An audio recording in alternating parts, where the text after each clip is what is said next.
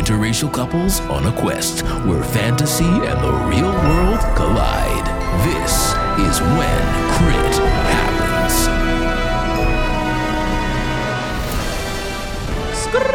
Hey everyone, Joshua here, aka Titan Yabout.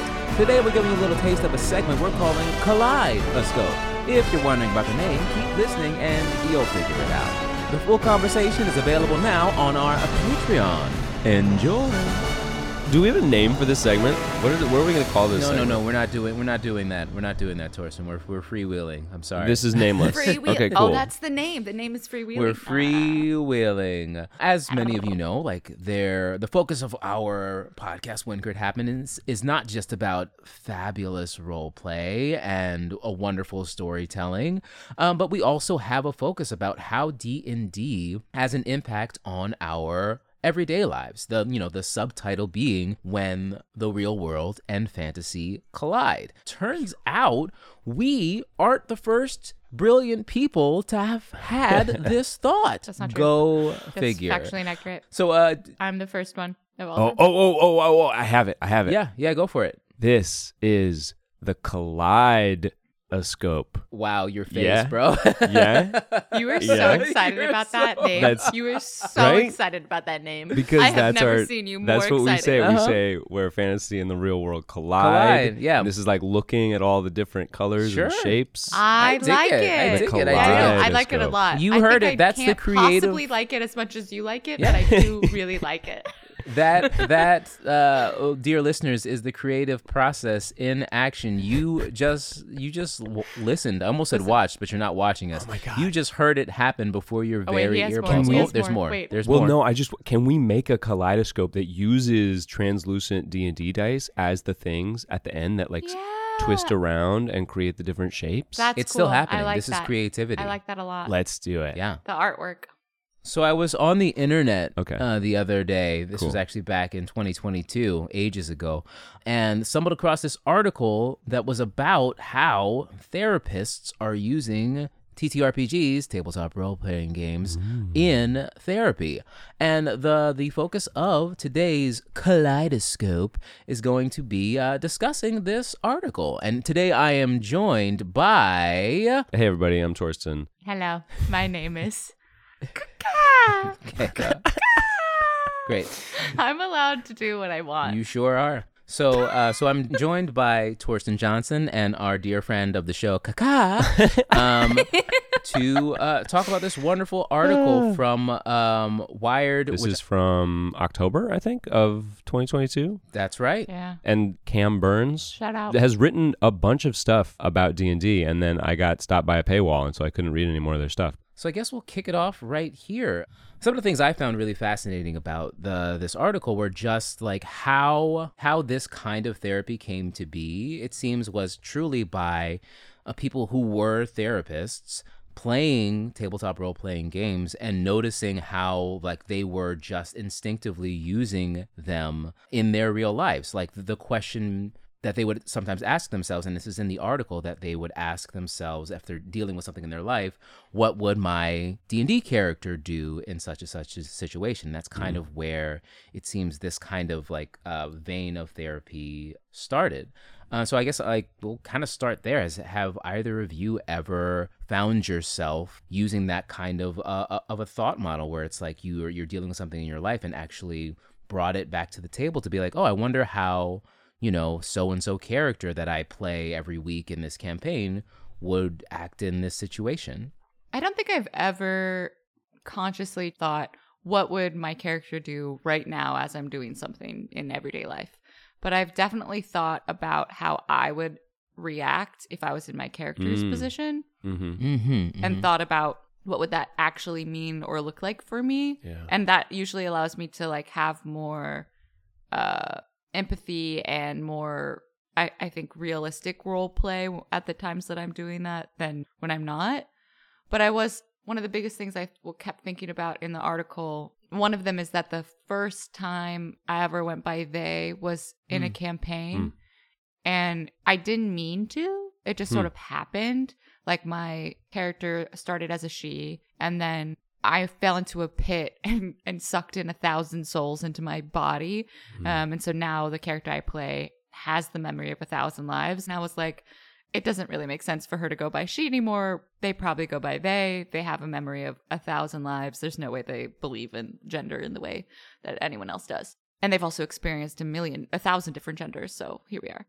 And all of a sudden, when I was going by they in the campaign, it just felt way more accurate for myself. And it made me it just allowed me to think about my own gender identity in a way that was safe and didn't feel like the stakes were too high because it was a game.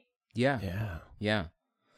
And now That's awesome. You do use both she and they pronouns in your life now. Yeah. I think that's another really great thing that kind of gets brought up in the article about how it's a safe space or it can be when it is built that way for people to explore things that it's a lot scarier to explore in their realer life.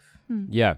One of the cool things one of the therapists talks about is dealing with trauma. And I think my immediate assumption was, therapy, role-playing game, trauma, we're going to somehow be like reliving these traumatic events or something and like trying to piece together how to do that responsibly. And that wasn't what the point was at all. It was like trauma can impair somebody's ability to connect with their imagination. And so simply having something like this, which gets you to embrace your imagination, and this thing really stuck with me. They said, encouraging people to start thinking about what could be rather than what is, because that can be hard when you have undergone traumatic experiences or dealt with oppression. There's all these possibilities in role-playing beyond just role-playing the thing itself. Like, it doesn't have to be that you're up there holding a sword and killing the metaphorical beast that represents like it doesn't have to get all Joseph Campbell. The beast doesn't have to be a metaphor for your trauma. It can just be delightful imagination. That's the other thing that I think is really wonderful about like this field is that it's like you're going into your therapist's office and playing a game. And I think that that kind of getting that buy-in of it being a good time is so huge. And then, the lessons and the growth kind of happens in a very, I don't like the word natural, but in a more measured, less obvious way. You don't have to go to therapy or go to play this game or go to do a thing because to go and confront the hard, difficult stuff. The hard, difficult stuff might come up, but, it's just so much easier to want to go in and do the work when it's fun, Yeah. Speaking of going in and doing the work, one of the things that came up in this article was there are a lot of games they're being built specifically for therapy, but there's also there are other versions of games out there that can lead to some of these same kind of revelations and explorations. And the one that they talk about is a game that I had truly never heard of, but sounds fascinating, called 10 Candles. What did y'all think about this 10 Candles game? Too much. It's too much. So a brief brief description, and this is truly just from the article, and I perused the website. Maybe we'll link that as well. But it's essentially another kind of role-playing game where you sit in a dark room and you light 10 candles, and there's one person who's a game master and maybe 3 to 5 players, but everyone dies.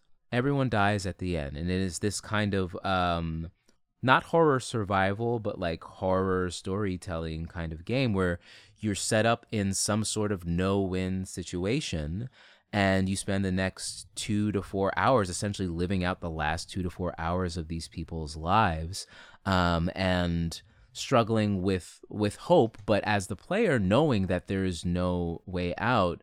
And some folks have talked about how that's been very useful in helping them deal with with ideas of mortality and just enjoying, the journey rather than being very focused on the destination. I'm just curious if y'all had thoughts about either the 10 Candles game that came up in the article or any other kinds of role-playing games that you think might be interesting to explore for, our kind of our interest in how the fantasy and the real world collide. I mean, I would play the 10 Candles game, and I would cry a lot, and there would be a lot of crying. Yeah. Tor.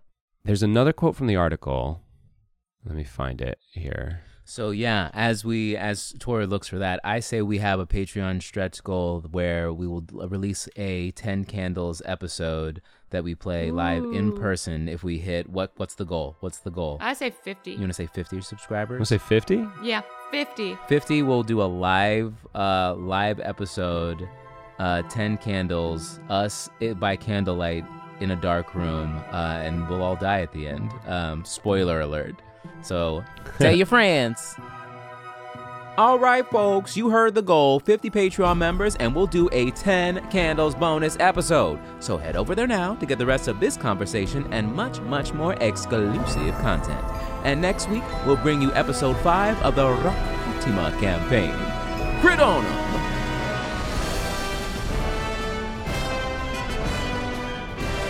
Hope you enjoyed the show, everyone. Full episodes will come out every other Wednesday. On the off weeks, exclusive content will be released for our members. Head over to patreon.com/whencrithappens to join the community. Thanks for listening.